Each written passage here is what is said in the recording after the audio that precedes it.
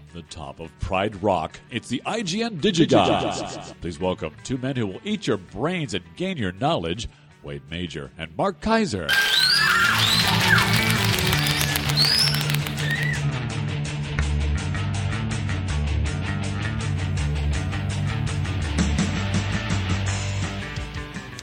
Yeah, here we are. Bob, who done wrote it?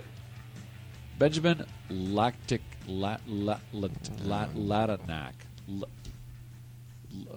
Somebody. Thanks, Bob. Bob gets confused. Some of those harder names, Bob just can't wrap his head around. Yeah, true. Well, anyway, Charlie Sheen is still self-destructing and doing weird things on the internet, and we are back with more fun in the sun. I know. Poor Charlie. I know. You know, it's funny, too, because somehow, we were talking about this earlier, there's two types of people. One who, there's a type of person who thinks that Charlie is just sick and everything he says is just a symptom of whatever's wrong with him. Yes. And then there's other people who think that he's completely sane, but obviously brilliant. I mean, he's obviously different from us, more brilliant, more incredible than the rest of us. You know, if those who think the latter part, being as I actually did grow up with Charlie a little bit, I can tell you, if he became that brilliant, it happened just with basically since he started smoking crack. And somehow medical science, I don't think, validates that. I'm just surprised that you think that Charlie Sheen smokes crack. He admitted it. Yeah. He was banging 8 gram rocks. 7 grams. Don't make him hipper than he was or is or would be or Blumen's. Well, anyway, what do we have going on in the wonderful world? You know, interesting news. We mentioned some of this on Stupid for Movies. Warner Brothers now making movies available on Facebook for Facebook credits, which I still don't understand. I don't really get that. There's like tokens in an arcade. Is that what a Facebook credit is? You know what? I swear I had never heard of Facebook credits. It's the most bizarre thing ever. And then on top of that, we have Sony with this ridiculous app that shows you clips from movies, and it's just an ongoing weird sequence of strange moves by studios to try and somehow squeeze even more pennies out of their libraries in the most exploitative, undignified ways. I'm just kind of amazed. That is true. You know what? It's all part of what we've been talking about, where the studios are. It's like what the record companies did about 7-8 years ago. They're scrambling. They're totally They don't scrambling. know what to do. They're in a bit of a panic. They're trying to figure it out. They're coming up with all these ideas to try to monetize what they have, and they're just scrambling for ideas. And in the process, they're devaluing their libraries. They're devaluing them. What needs to happen, frankly, and I know nobody wants to admit this, but there comes a time where certain business models don't work anymore, and certain businesses just go out of business, like Blockbuster, because what you do is no longer needed.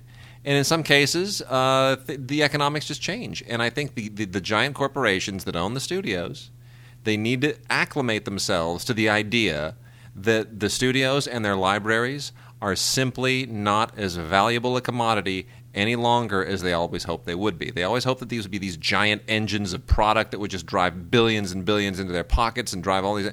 And I think they need to just give up on the idea. Movies are now not the preeminent form of American free time. Well, there are lots of other things to do, and you need to just accept that it is a thing that people will do in their free time, but not the thing that people will do in their free time. Well, that's true, but I'll say this, that a lot of these studios feel like they're making hundreds of millions of dollars by selling just bulk movies to Netflix and some of these streaming services. You know, the reason... Redbox. What everybody forgets is that the studios originally survived for decades and decades when there was no streaming, there was no DVD, there wasn't any television to speak of, certainly not a television market for movies. They thrived because the movies made their money in theaters, in first run, and maybe a little bit occasionally in re-release. And then they did it all over again. And they weren't corporate owned. They weren't worried about quarterly earnings and reporting. They just chugged along because they had really smart guys running them and good people making movies for them. And I don't know why you can't sort of go back to that business model. It's not, you're not going to have $200 million tent poles, but you're going to have good movies and people will go see them, and just go back to the way things were. That's the way you are clinging to a dream. I know. It's not going to happen. I'm a dreamer. You know what? Especially because a lot of these studios are not run by creative types. They're run by corporate Bingo. types. Bingo. Maybe they're run by agents, former Bingo. agents, and they look at Marketing it people. differently. Yeah, Marketing people, and they're all wrong. And I'm right. you It's need, that simple. You need to run a studio. I do. I'd happily run a studio. Now, if you ran a studio, would you greenlight Elephant White, starring Diamond Hanju and Kevin Bacon? I don't even know what that is. It's some crappy movie. Yeah. Or how about this? Would you have greenlit Sacrifice, starring Cuba Gooding Jr. and Christian Slater? No. Now, Cuba Gooding Jr., Christian Slater, that you put those together, that's like That's like if it was 1992, that'd be a rockin' movie. Now it's just well, the let's worst. get into some DVDs. DVDs, We got that we do DVDs right to talk now? about. You know what? Right off the bat, this isn't a DVD, but I want to make mention of this because they sent us every time. Once in a while, we'll get a book. I know what you're saying. A book? What's a book? It's like a Kindle, except it doesn't run out of battery power, and you can only have one at a time. Nat Segaloff wrote a biography of Arthur Penn, to whom the Los Angeles Film Critics gave a Career Achievement Award some years ago before he passed away. This is Arthur Penn, American director, with a foreword by Jonathan Demme, and it's really good. Arthur Penn is one of those directors who just, even though everybody knows he was great, and he made a ton of great films, including Bonnie and Clyde, he just never kind of got the recognition that he deserved at that upper echelon of a period when you had people like Mike Nichols and Norman Jewison and Sidney Lumet, and these guys all kind of came of age around the same time, and many of them became giants, and Arthur Penn kind of never really got the same recognition, but he deserves it. And this is a terrific book. It's really, really good. I am still working my way through it, but it's really good so far, and definitely should check this out. Nat Segaloff's book, Arthur Penn, American Director. It's really good. You're right. Arthur Penn, by the way, has a very famous son, Sean Penn. Not true. What? Different director Penn. That's Leo Penn. I'm just kidding. That's Leo Penn. Just kidding. Yeah, Leo, father of Sean and Chris and Michael. That is true. And Michael Penn, boy, that guy is talented. And you know what? And then he made a couple albums. Actually, I have them. Yeah. And then he just disappeared. He scored a film, too, didn't he? He did. Yeah. He did. But I really wish his recording career would have sustained. It did not. Well, let's kick off some DVDs here. I want to also make mention, there are a bunch of titles here from this line, and we need to really catch up on this because some of these were released a while back. But New Video is releasing a lot of these Tribeca Film titles. Now, Tribeca Film is a really interesting it's a really interesting endeavor because what it's doing is it's taking a lot of films that are shown at the Tribeca Film Festival that don't have distribution, and it's putting them out directly to DVD, but with the Tribeca Film moniker. So they're not making it to theaters, but they're getting exposure with a kind of a prestigious moniker that says these films were respected enough to make it to the Tribeca Film Festival. So it's an interesting collection if you obviously don't have the money to go to New York for the Tribeca Film Festival. They enable you to bring these films home to you. And the first one here is The Immaculate Conception of Little Dizzy, which has next to no bonus features. There's an interview with the director and some deleted scenes. But a very interesting and creative film. The kind of these are sort of films that they're independent films that would never make it to Sundance, but would have deserved to. They just sort of don't fit the Sundance profile. Well, but also these are distribution models that don't depend on theatrical release, and it gets it out there. Yep. Otherwise, The Immaculate Conception of Little Dizzle, whatever it's called, Little Dizzy, it would have just gathered dust somewhere. Yep. Well, this is about a computer programmer who decides to be he takes an odd job, actually, to make a little bit of extra cash as kind of a lab rat of sorts. And it has something to do with cookies. And Mark, being a cookie fan, I don't know. I've been known to eat the occasional cookie. Would you be a lab rat to eat odd hallucinatory cookies? Hell yeah. Yeah. I was in Amsterdam. Well, very interesting film. Kind of an allegory about our modern world in some respects. Wait, it's gory? No, not that kind of gory. And then the very, very cute movie My Last Five Girlfriends, which is actually based on a novel called On Love. Now, I never heard of On Love. Apparently, it's relatively popular. This was written and directed by Julian Kemp, and it's based on that novel On Love by this guy named Alain de Botton, which might be a French novel. Again, I haven't heard of it. But it's one of these movies that just makes a lot of interesting observations about love and relationships. And you think, oh, great, just what I need. Another movie about a guy who, can't get a girl, can't get laid, can't find love. But you know what? This actually has a sweet cast, interesting actors who will all show up in better things, and I would recommend that also.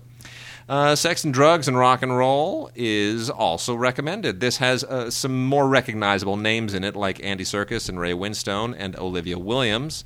Love Ray Winstone, and particularly love him in this. Now, Andy Serkis, you may know, of course, as basically Gollum. They borrowed Andy Serkis and King Kong, but he performed Gollum, and he's the voice of Gollum, and they modeled the face of Gollum on him. He's also the voice of King Kong. Hey, I'm King Kong. What's going on, buddy? Yeah, that's great. Okay. Well, anyway, this is the story of Ian Dury, who is better known as the punk rocker Ian Dury and the Blockheads, frontman for Ian Dury and the Blockheads. And, really not my kind of film necessarily, but it's a nice companion piece to things like Sid and Nancy and, a lot of those rock biopic things. Interesting life, and Andy Serkis knocks it out of the park. Absolutely terrific. Matt Whitecross, who previously did The Road to Guantanamo, really nails it here, too. Very, very good. Let's see, got 3 more here. The Trotsky is directed by Jacob Tierney, and again, not my kind of humor necessarily, but I'm sure a lot of people will vibe to it. This is a very particular kind of independent film humor, and how would we put this? It's one of those. Yes. One of those movies about people who just don't fit in the world, Mark, kind of like you. Exactly. I'm really starting to wonder, actually. Yeah. Well, anyway, it's Saul Rubinek is very, very good in this, and Colm Feore is very good. But it's one of those odd kind of inverted coming of age nerd movies, and Jay Baruchel is kind of my problem with it. I liked him. He was a great voice in How to Train Your Dragon. Yeah, he kind of annoys me, and his voice in that movie annoys me, and maybe that's what annoys me about him here. It's why I like the supporting cast of this thing a lot better, but he's I don't know. It's sort of like it wants to be a Woody Allen movie, but it isn't. I don't know. Road Movie. Now, this is not Road Movie. This is Road, Movie. I don't get it. Yeah, I know. Well, Road, Movie is an Indian film. So, Tribeca Film does not release exclusively American independents. This is Hindi language. And actually a very, very a sweet kind of a road trip. Not a musical. People think Hindi films are all musicals. No, not in this case. This is about a kid who just doesn't want to be a part of the family business. And he capitalizes on the chance to take this old antique truck on a road trip to the desert, or through the desert to the museum where it's supposed to be stored. It's a classic, and it's very interesting. It's not the usual kind of an Indian film, and the characters are really cool, and it's well written. And this guy Dev Benegal, who wrote and directed it, really has a nice visual flair. It's a very, very sweet film, and it's not 3 hours long, and it doesn't have any songs. And then lastly, Climate of Change by Brian Hill, actually quite good. I'm surprised that this thing didn't actually get theatrical distribution. This is from the same producers who did Inconvenient Truth. It is narrated by Tilda Swinton, and it's a really, really impressive documentary about environmental action, but from kind of a grassroots level. And it's very, very... It's not like an activist film, actually. It's sort of... it's got a real kind of poetic flair to it, and it's very much kind of an individual empowerment film. And it just sort of says, people all around the world, you don't need to wait necessarily for others to take action if you feel that there's environmental damage, or if you want to kind of be responsible in your place in the world. You can do things, and really very well done, and very comprehensive. So bravo, Brian Hill. Well done. And that's just a sampling of some of the cool stuff that Tribeca Film has released, and we like it. I like it too. I like Tribeca Film. They're good people. You know, that's one. That is one film festival that is really kind of broken from the pack. I mean, there was. You know why? It's through nothing but the it's sort of like Sundance. You need, and again, this gets back to why I just think the studios are faltering these days. But film is talent-driven and personality-driven. A movie succeeds not because it's done by committee, but because you have a director, or in many cases a producer, who wills it across the finish line. And you need that vision, that singular vision, and that personality to do it. Sundance succeeded because Robert Redford insisted that it would succeed. And the same with Tribeca. Robert De Niro will not allow it to fail. And it's the force of those personalities that enables those festivals to succeed. Speaking of things that don't succeed... too soon. The Venture Brothers complete Season 4 Blu-ray. Yeah. The Venture Brothers. Adult Swim. Adult Swim. And don't get it. I know, it's a broken record. We say that every time, but whatever. Adult Swim has some new one about a wrestler.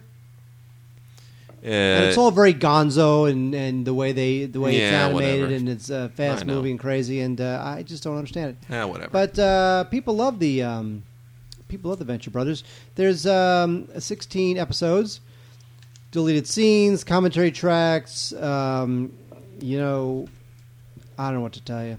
Yeah, I'm just not a fan. I mean, you know what? The guy who directed it, Peter Chung, is the guy who created and did the Aeon Flux animated, which I love from MTV, which I love. Aeon Flux is terrific, but I just don't get this. It's not the same. Yeah, I'm not sure what happened between but then again, he's doing something good. The guy's on a network. Yeah, he's getting his Blu-rays put out. So bravo, God love him. Good for him. Not good interested. For him. We've got Season 1 of Who Do You Think You Are? And I got to confess, this NBC series, which I thought would be schmaltzy crap and just another reality show waste of whatever, actually really good. I got to tell you, this is a really smart thing, and I'd love to see them do this with other than celebrities. But it's fascinating. This is a genealogy show. Who knew? This is they take celebrities, in this case 7 different celebrities, and they enable them to kind of get into to open up their family trees and their genealogy and find out the secrets of their forebears. And it's really good, for crying out loud. It's gripping.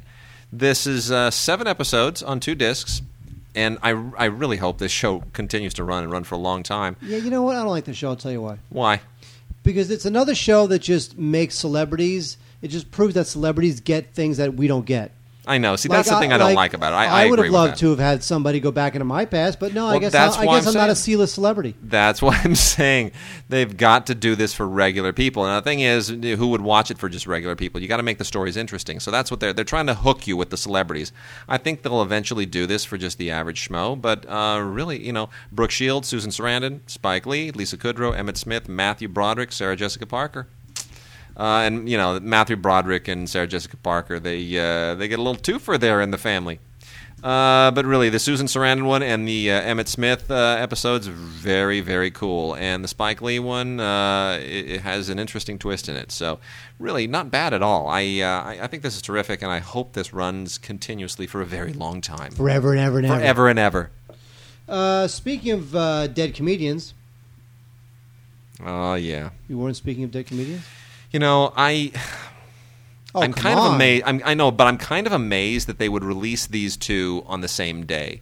You know what I mean? Too soon? Yeah, well, but it just sort of, there's something morbid about it. Like, both of these discs that you're going to talk about in a second, they needed to be released, but they didn't need to release them on the same day and draw that parallel. They just didn't. Well, we are talking about, if you haven't figured it out already, Saturday Night Live has 2 new DVDs.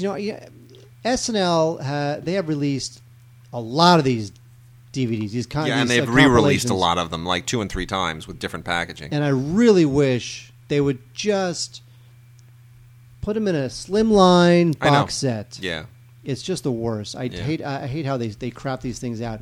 But here we have the best of John Belushi and the best of Chris Farley.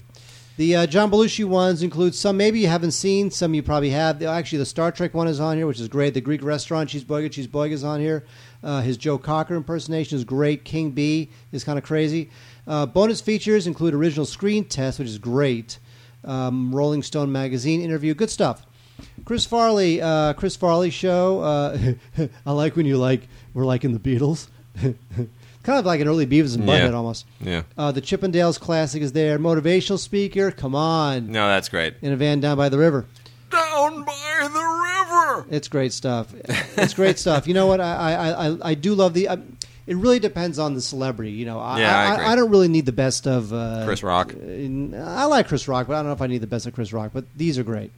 But again, just slimline them. I just Blu-ray them. All I need is the best of Sherry O'Terry. That's all I want. What? Best of Sherry O'Terry. Really? I love Sherry O'Terry. What? Sherry O'Terry did that one character, Bizarre. which is outrageously funny, where she's sexually suggestive about everything except she explains it like, I'm talking about your testicles. It's very funny. John Goodman, outrageous in that. Very funny. John Goodman of the 150-pound weight loss? Yes. Mill Creek, of course, is releasing a lot of these TV seasons and series that have been released previously, and we're going to roll through a bunch of them here. Hey, Vern, it's Ernest, the complete series. I know what you're thinking. You're thinking, really? Do I really, really want to have all whopping 13 episodes of Jim Varney? Yes, you do.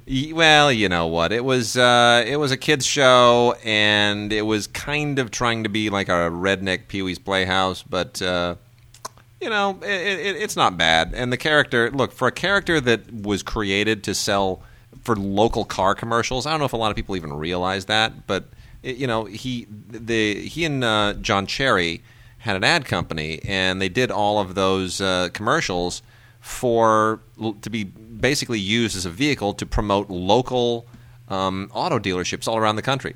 So he'd crawl up on the roof and go, "Hey, Vern, have you been down to fill in the blank?" And they do one for Cerritos Auto Square, and they do one for some auto dealership in Kentucky, and they do one for an auto dealership in Illinois. And they do the exact same shtick, the same camera shtick about 20 or 30 times, and each time he just mentioned a different auto dealership in a different state. And that way these commercials never competed with each other in the same market, but you're picking up a lot of local ad money. I mean, it was a very smart business model. Cerritos Auto Square. There you go. So a lot of people got to know him from their local commercials, and then they started making the movies, and then, of course, the TV series. So Jim Varney, of course, passed away from, it was lung or throat cancer, whatever it was. The guy smoked unbelievably. I mean, I interviewed him after one of the Ernest movies. Nicest guy in the world. Nicest guy you've ever met. But you just knew then with the voice and the cigarettes, and I was looking at him, and I'm just like, you are a giant lung cancer case waiting to happen. And it did. But anyway, and then in addition to that, we also have, as it would be appropriate, a triple feature from Mill Creek of Ernest Goes to Camp, Ernest Goes to Jail, and Ernest Scared Stupid.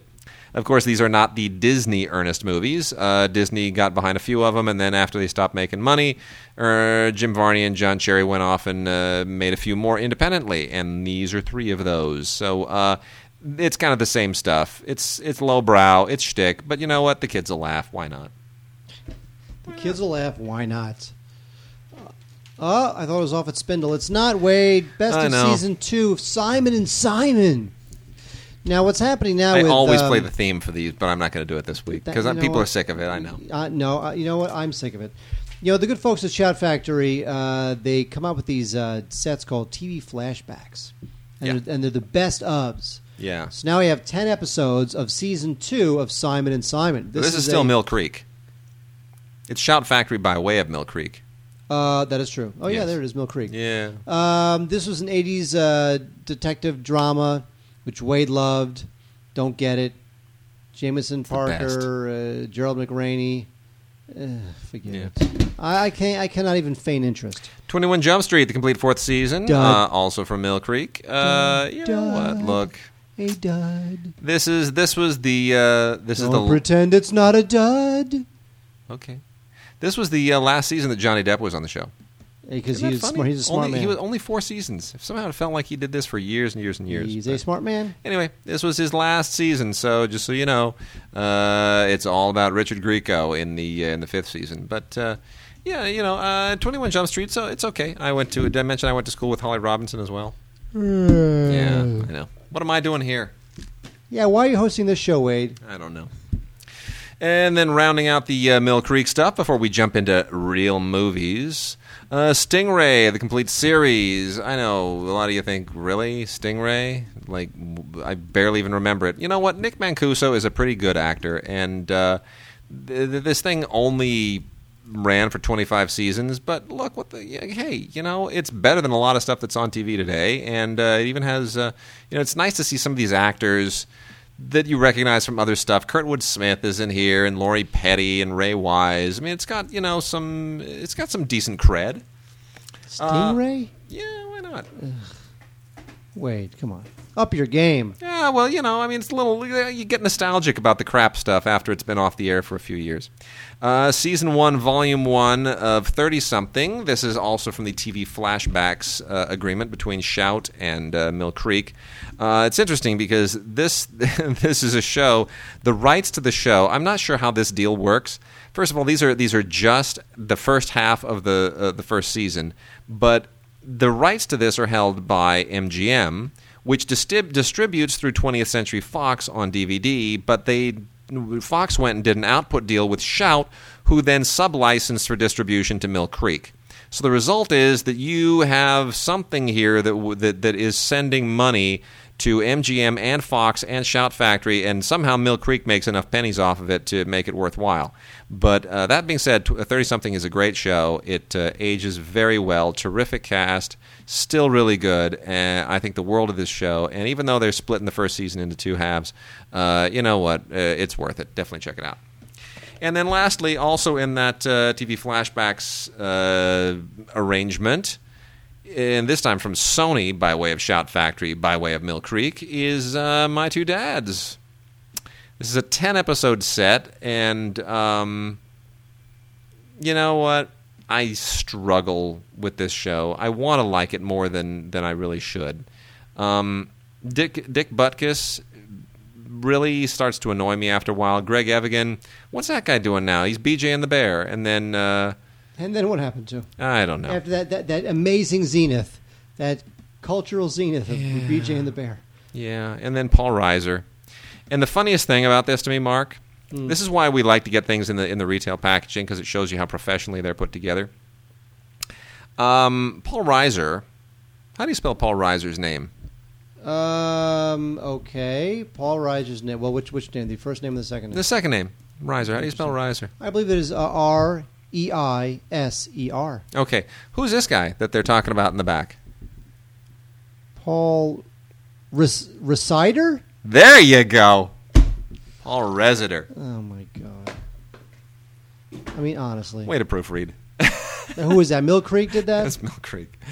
You're a public domain house. You don't have a lot of money for proofreading, copy editing. My favorite Paul Reiser role ever, Aliens.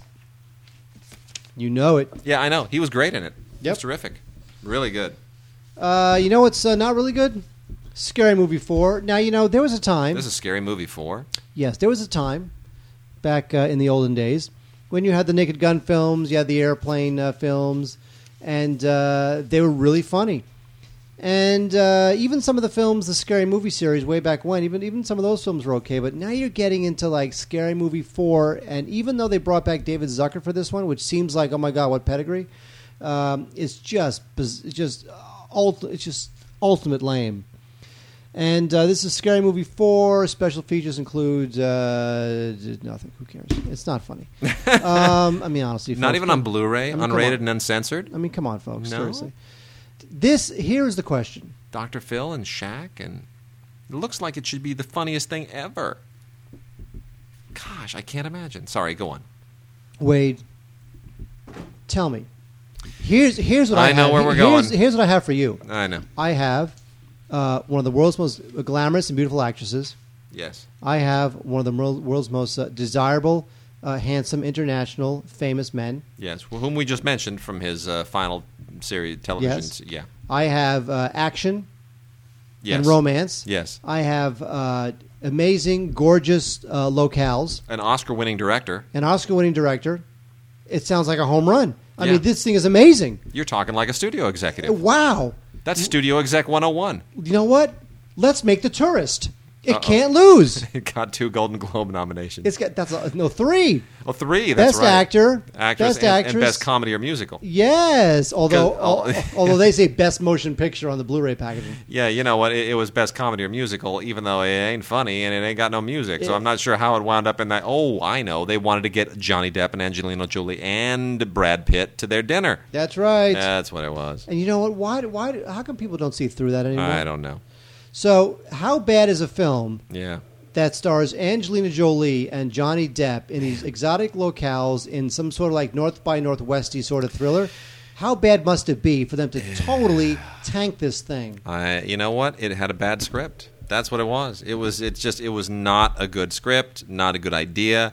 But if you are, It doesn't have to be. You know what? It's Jolie and Depp with a hole in their schedule. And they here's do the it. thing. Here's the thing. I mean, the way that this script was thrown together, these are really good screenwriters. It was ultimately directed by Florian Henkel von Donnersmarck, who of course directed the Lives of Others, the amazing Oscar-winning film. And you look at this, and Julian Fellows. I mean, this is if you decipher the writing credits. Julian Fellows took a whack at this, and then Christopher McQuarrie took a whack at it. Now, those are 2 Oscar-winning screenwriters. And then von Donnersmarck himself took a whack at it. I mean, he's an Oscar-winning director and writer, and yet somehow it just sucked gas. And somewhere in there, things just went really, really, really wrong. And it's unfortunate. It's too bad, because it really should have been great. Don't know what happened. But anyway, you know what? I actually think this is, look, notwithstanding the fact that the film blows, it's a very, very good Blu-ray transfer. Oh, it's gorgeous. Yeah. It's very nice. But the problem is, in order to see that transfer, you have to watch the movie. And finally on Blu-ray, for crying out loud. And we're going to be saying that for a couple of years as all of these great movies finally make it to Blu-ray. Stand By Me, 25th Anniversary Edition. Thank you, finally, at long last. You know, I was not a huge fan of Stand By Me at the time, but it's really grown on me. It is a terrific job of directing by Rob Reiner from a short story by Stephen King, a short story that is not a horror story. It's a coming-of-age story, and that coming-of-age story introduced us to the incredible talents of a young River Phoenix. Now, he had done other things, but he really nailed it in this movie. Jerry O'Connell is fat and not very sexy. Corey Feldman is adorable and not yet into all the weird, freaky, disgusting stuff that he is now. And Kiefer Sutherland makes a really, really great appearance as the very scary bully. This is a great film from the 80s, and it is a classic. John Cusack's in it as well, as is Richard Dreyfuss. And it's a great film. What can you say? It looks great on Blu-ray. They did a wonderful transfer. Sony took a lot of time with it. Audio commentary with Rob Reiner, a great featurette on here. And there's a picture-in-picture commentary that features Rob Reiner and Corey Feldman, along with, unfortunately, the one actor I haven't mentioned, because I cringe mentioning him, because even though he's really good in this, I'm sorry, Mark, Will Wheaton, to me, it will forever be Wesley Crusher. God, I hated that character. Yeah, I know. Everybody hated that character. That character was made to be hated. But great movie, right? Blu-ray, finally. Oh, yeah, it's a Stand By Me. It's a song. That's right. It's called Stairway to Heaven. Yeah, of course it is. Skyline was a... Skyline... Oh, bloody hell. They didn't make this available to us to see. This didn't screen for critics. No. During theatrical release. Which is always a good sign. Yeah, that's Skyline was actually a pickup by Universal. They did not make this film. And it is incredibly cheesy. In fact, you know what? It has a lot of parallels to another alien invasion film that is wending its way to the theaters, Battle L.A. Which is actually Battle Los Angeles. Yes. But Skyline, actually, I will tell you that Battle Los Angeles is better than Skyline, but we're talking... marginally. Marginally, and we're not talking about great films here. Skyline is about... alien invasion. It's so bad. and then the end of this film has a twist that makes no sense. I know. I can't give it away. It's absurd.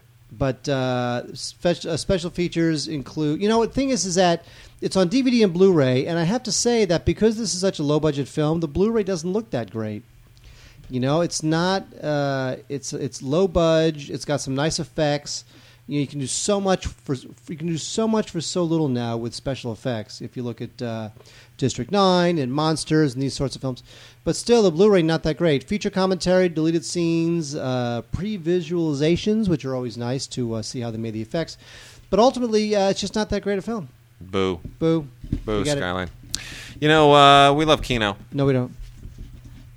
Oh, yes, we do. Okay. We love Kino. Okay. Kino has released previously a lot of great Buster Keaton films, and we now have the ultimate edition of Our Hospitality, not just on DVD. Oh, no, not just on DVD, but on Blu-ray. Now, Our Hospitality is one of Buster Keaton's very best films, and you could really say that about all of Buster Keaton's films. They're all among his best, because they're all great. I mean, it's like Chaplin. The guy could do no wrong. And he plays his typical sad sack guy who thinks he's getting a great big inheritance, which turns out to be a shack. And then there are all kinds of romantic struggles that ensue. And, of course, it's really just designed around a lot of very clever set pieces that are amazing. And his physical abilities as a stuntman, as an actor, as a comic are just extraordinary. You cannot imagine how much fun this movie is to watch.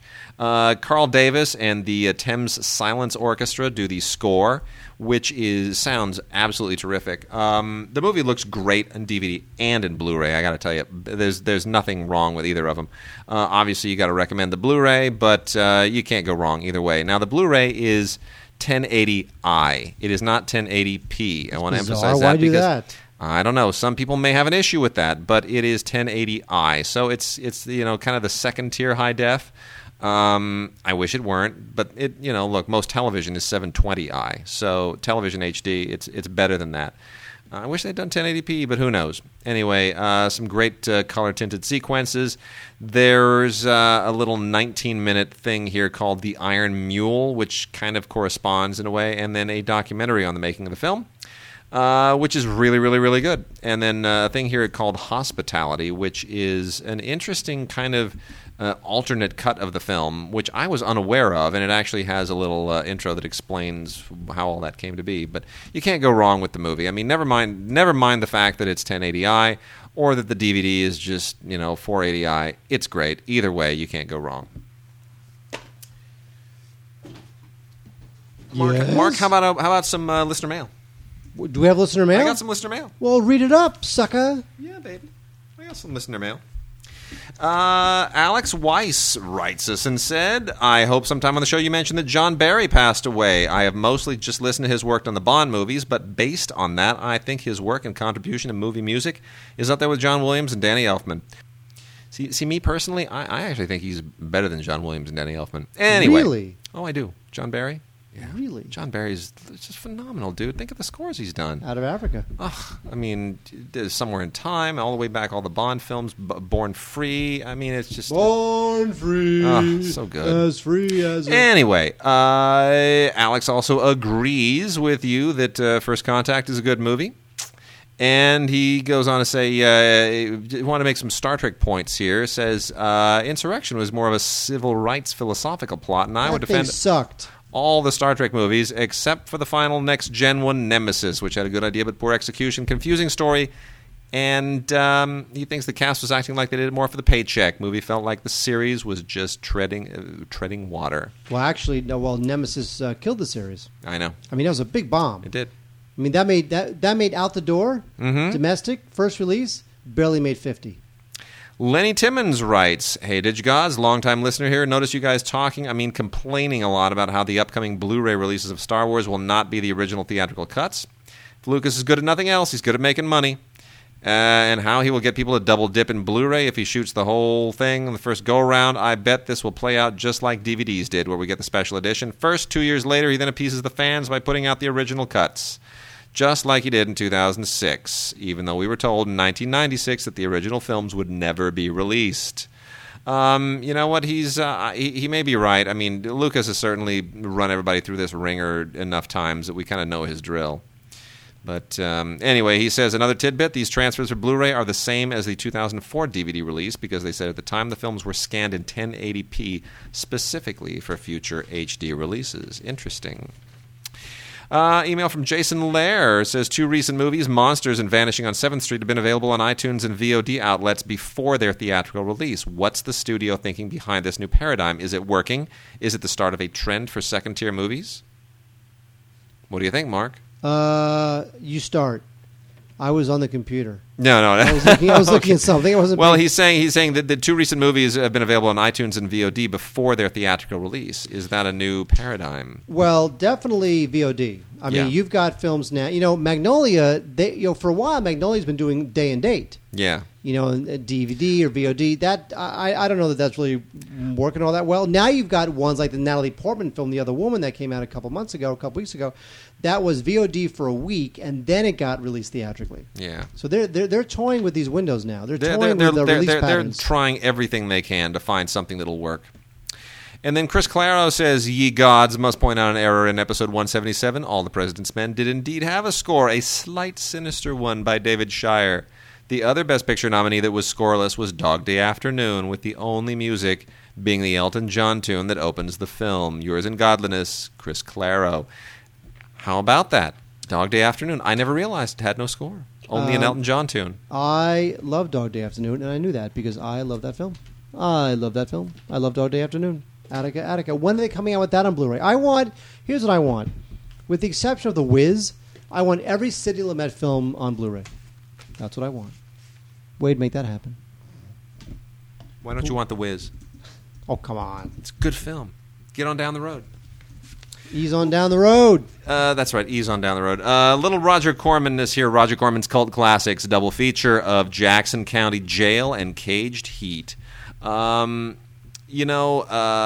This series, which is all being released by Shout Factory, you got to know this about Corman's films. Some of them are crap, and some of them are really good.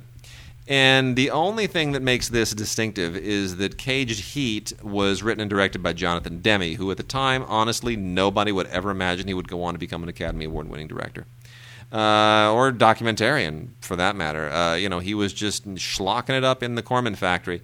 But Caged Heat has some campy moments that make it okay. It's otherwise, Jonathan Demme did a lot of these women in prison films for Corman. That was sort of his specialty ghetto. And that's the only reason to check this out. Jackson County Jail is pretty forgettable, apart from the fact that it has an aging Yvette Mimieux in it, who is wonderful. I just love Yvette Mimieux, and all the way up to The Black Hole. I thought she was terrific, as far back as The Time Machine. But why she's in this movie, you can only imagine. She was having a hard time getting work. Oh, yeah, did I mention that Tommy Lee Jones and Robert Carradine are in this, too? Terrible, both of them. And if you're a fan of WKRP in Cincinnati, you'll spot Howard Hesseman in here as well. But not a good movie by any means. I got to tell you, Jackson County Jail, no. And here we go, finishing off our Corman coverage. We have a little thing here called Sharktopus on both DVD and on Blu-ray.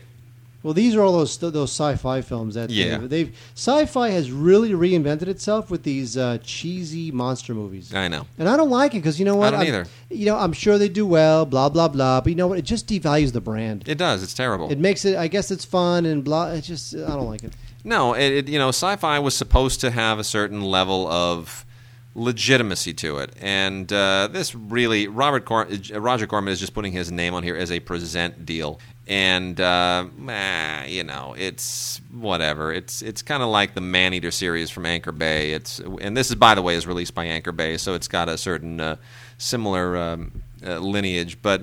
Really, Sharktopus, I mean, the name tells you everything you need. Good grief. Well, look, it knows what it is. Yeah, it's an Eric Roberts movie. I'm a little disappointed that sci-fi is going this way. I know. I agree. Here's the thing. It will be different if sci-fi slipped this stuff under the radar for fun in between Battlestar Galactica, Emmys, and whatnot. But this is part of their identity now. Doing these films has become just as much a part of their identity as Battlestar Galactica and Caprica and all these other good, these other good adult shows. Yeah. All right, whatever. The Fighter, Wade. The Fighter on Blu-ray. This movie... they didn't waste any time with that, did they? They really didn't. This movie resurrected David O. Russell's career. And nobody saw this come. I have to say, I found... I'm not a huge fan of this film. I think it's fine. But I found the amount of critical acclaim it received was surprising. You know, It's because nothing else was out there. I mean, there wasn't. It was, people thought, wow, it's competent. That's what it is. You know what? You get the sense that everybody involved is very committed, and somehow it's just not coming together as a film that is any singular tale or anything that really is rousing or beyond cliche, or above cliche. It's a boxing movie, and it's fine. Yeah, that's it. And that's it. I agree. Yeah. Christian Bale won an Oscar for his I guess, didn't like this performance at all. I guess we're in the minority. I just thought he was, and that's over the David. top. You know what? And I'm not sure if David O. Russell didn't have the guts to tell Christian Bale to calm down, or whether that was what they agreed upon. But I don't know. Obviously, we're in the minority because he won an Oscar. Yeah. I just don't get the fighter. Blu-ray looks great though. It's a pretty down and dirty, gritty film, so it's not like you're going to get a whole crazy, Blu-ray benefit from it. Yeah. So there you go. That's the fighter. I was a fan of Megamind. I liked it. I thought it was good. There's a Blu-ray DVD combo pack, a mega double pack they call it, of Megamind. This is Will Ferrell, has a lot of fun as the title character, who's a villain who becomes a hero, and it's good stuff. I liked it. Some of these extras are in HD, which is nice, including like some of the featurettes, Meet the Cast, and whatnot. That's good stuff. But Megamind, I liked it. I did. Brad Pitt, funny in it. Tina Fey, funny in it. Yeah, I didn't see it, but I have taken a look at some of the extras, which are cute. And the nice thing about the extras, I have to say, is that they're almost all in HD, which... Can you read that? Yeah, sure. Because I wear glasses. I don't. I don't wear glasses. You need to get glasses. No, I don't. Yeah, you do. Not going to happen. It's going to happen eventually. You can't help it. Give me that. I'll take that. Yeah, why not? The Switch with Jennifer Aniston and Jason Bateman. Let me just point out, this was a Miramax film. Now, this was a Miramax film at a time when Miramax was being slowly killed by Disney, and it just, it doesn't in any way resemble anything that should have the Miramax moniker on it. The idea here is that Jason Bateman and Jennifer Aniston are they're best friends, but they're not friends in that way. And she wants to get pregnant, and there's a whole weird little psychotic switcheroo whereby she does get pregnant, but with his seed. And that, of course, has interesting consequences. The movie is not as terrible as you would expect it to be. It sounds like one of those horrible romantic comedies where somebody just cooked up a high-concept idea and said, wouldn't this be hysterical? And it really isn't. It doesn't really work, but it's not just horribly dreadful. Now, it's written by Alan Loeb, who's a real screenwriter and who really should have written a much better script, but you know what? It's on Blu-ray. We only got to look at it on Blu-ray. Does it deserve to be on Blu-ray? Not really. Best thing about this is Jeff Goldblum, as in everything he does. He steals every scene that he's in. He's terrific. He's funny, but he's also menacing in one scene in particular where he really, really unleashes. And, then you got Juliette Lewis, who's kind of doing her, crazy girlfriend walkthrough, and that's all right. Yeah, I don't know. Maybe marginal rental. You know what? It's not a great film, but I do agree that it was better than I ever thought it would be. It had a right to be. The Warner Archive Collection, which of course these are, they burn these for you as you order them. You can find out more at warnerarchive.com.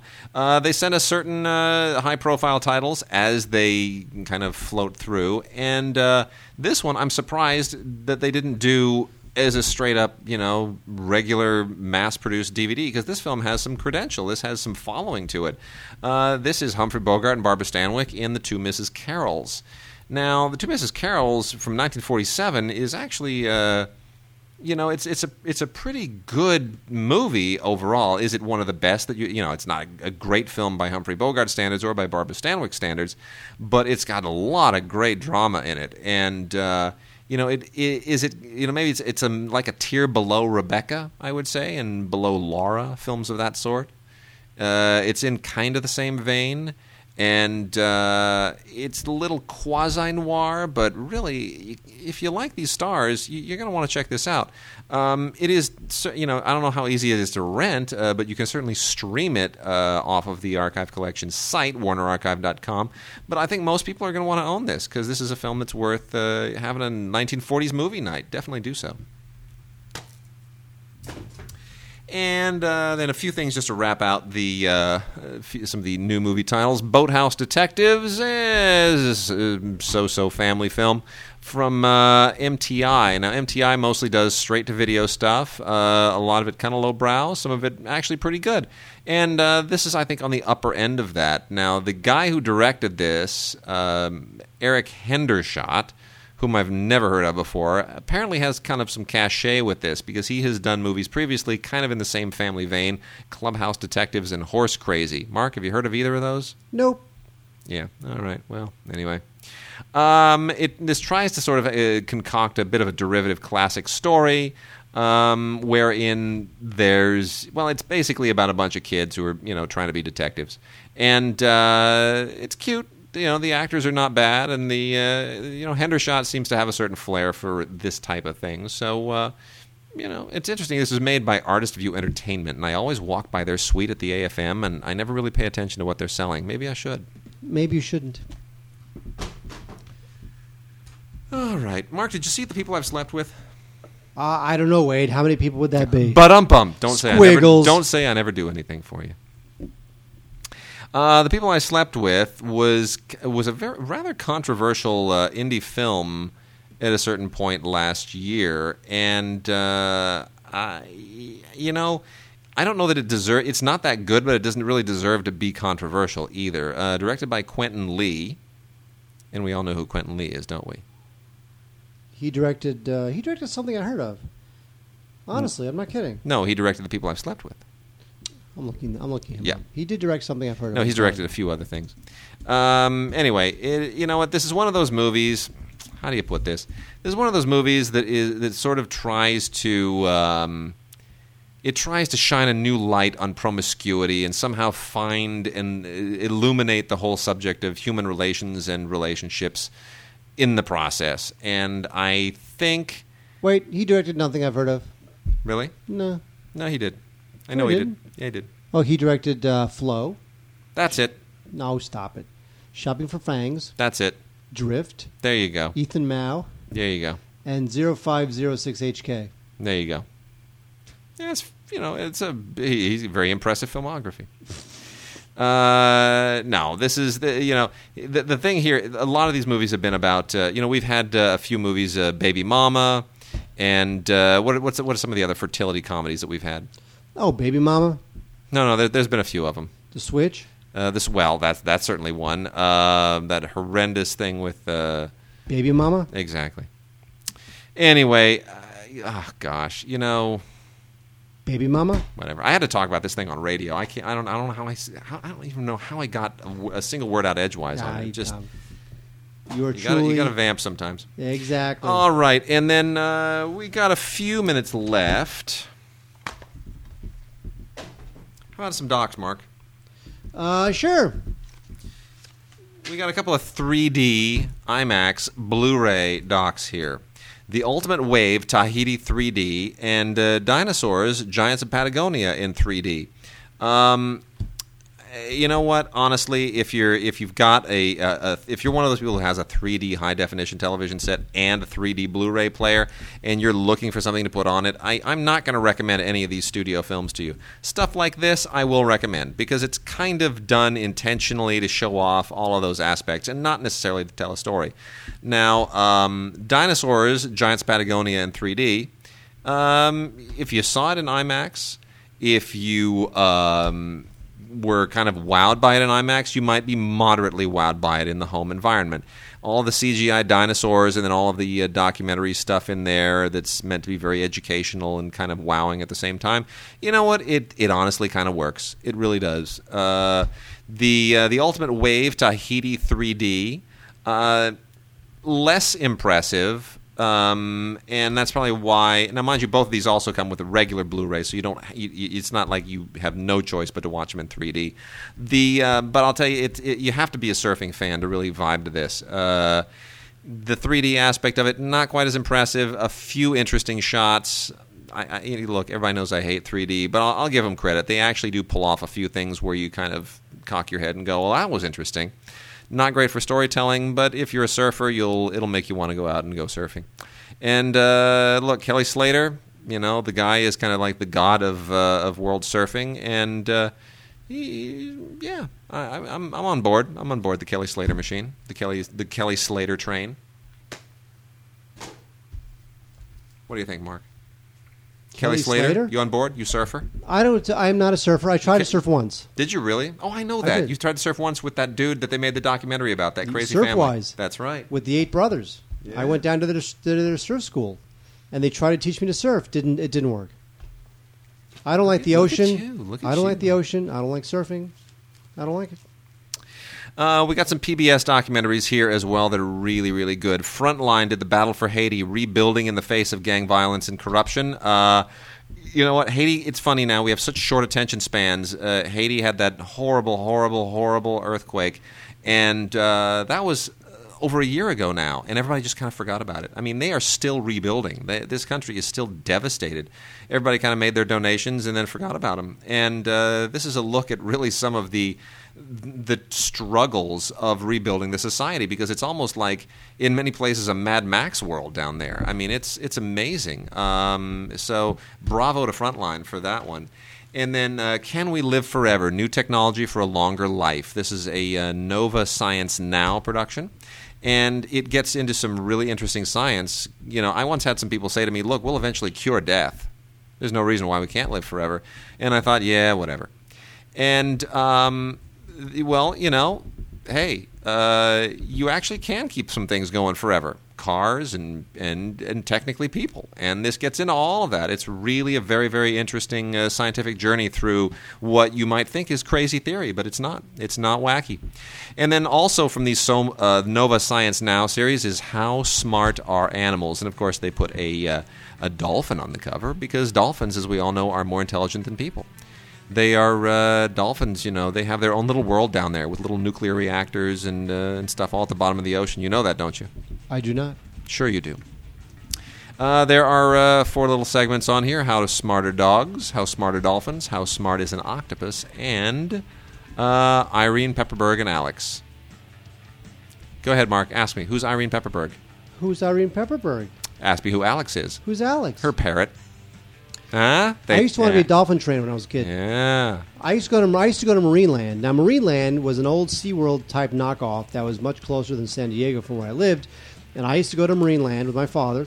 And I used to, not only did I go to the dolphin show, but I used to go behind the scenes after the dolphin show was over to play with the dolphins. Not in the pool, but I would throw them. Sure. I would throw them the little ball. Yeah. And I wanted to be a dolphin trainer.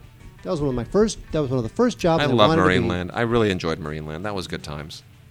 Wait, I think we all grew up with Marineland, didn't we? It seems like we've been doing the show for like an hour and a half. I know it does, doesn't it? Gosh. Well, these are kind of the doldrums of the DVD release schedule. Once summer rolls around, we start getting more interesting stuff. And we're going to be getting The King's Speech and a lot of other Oscar winners in the coming weeks. So things are going to heat up. Things will heat up. All right, with that, we're going to wrap this up. Please visit our Facebook pages for Digigods and for Stupid for Movies. Also visit Stupid for Movies Thursday nights, 8 o'clock Pacific time, our movie show. And go to stupidformovies.com, streaminggarage.com, youtube.com/stupidformovies.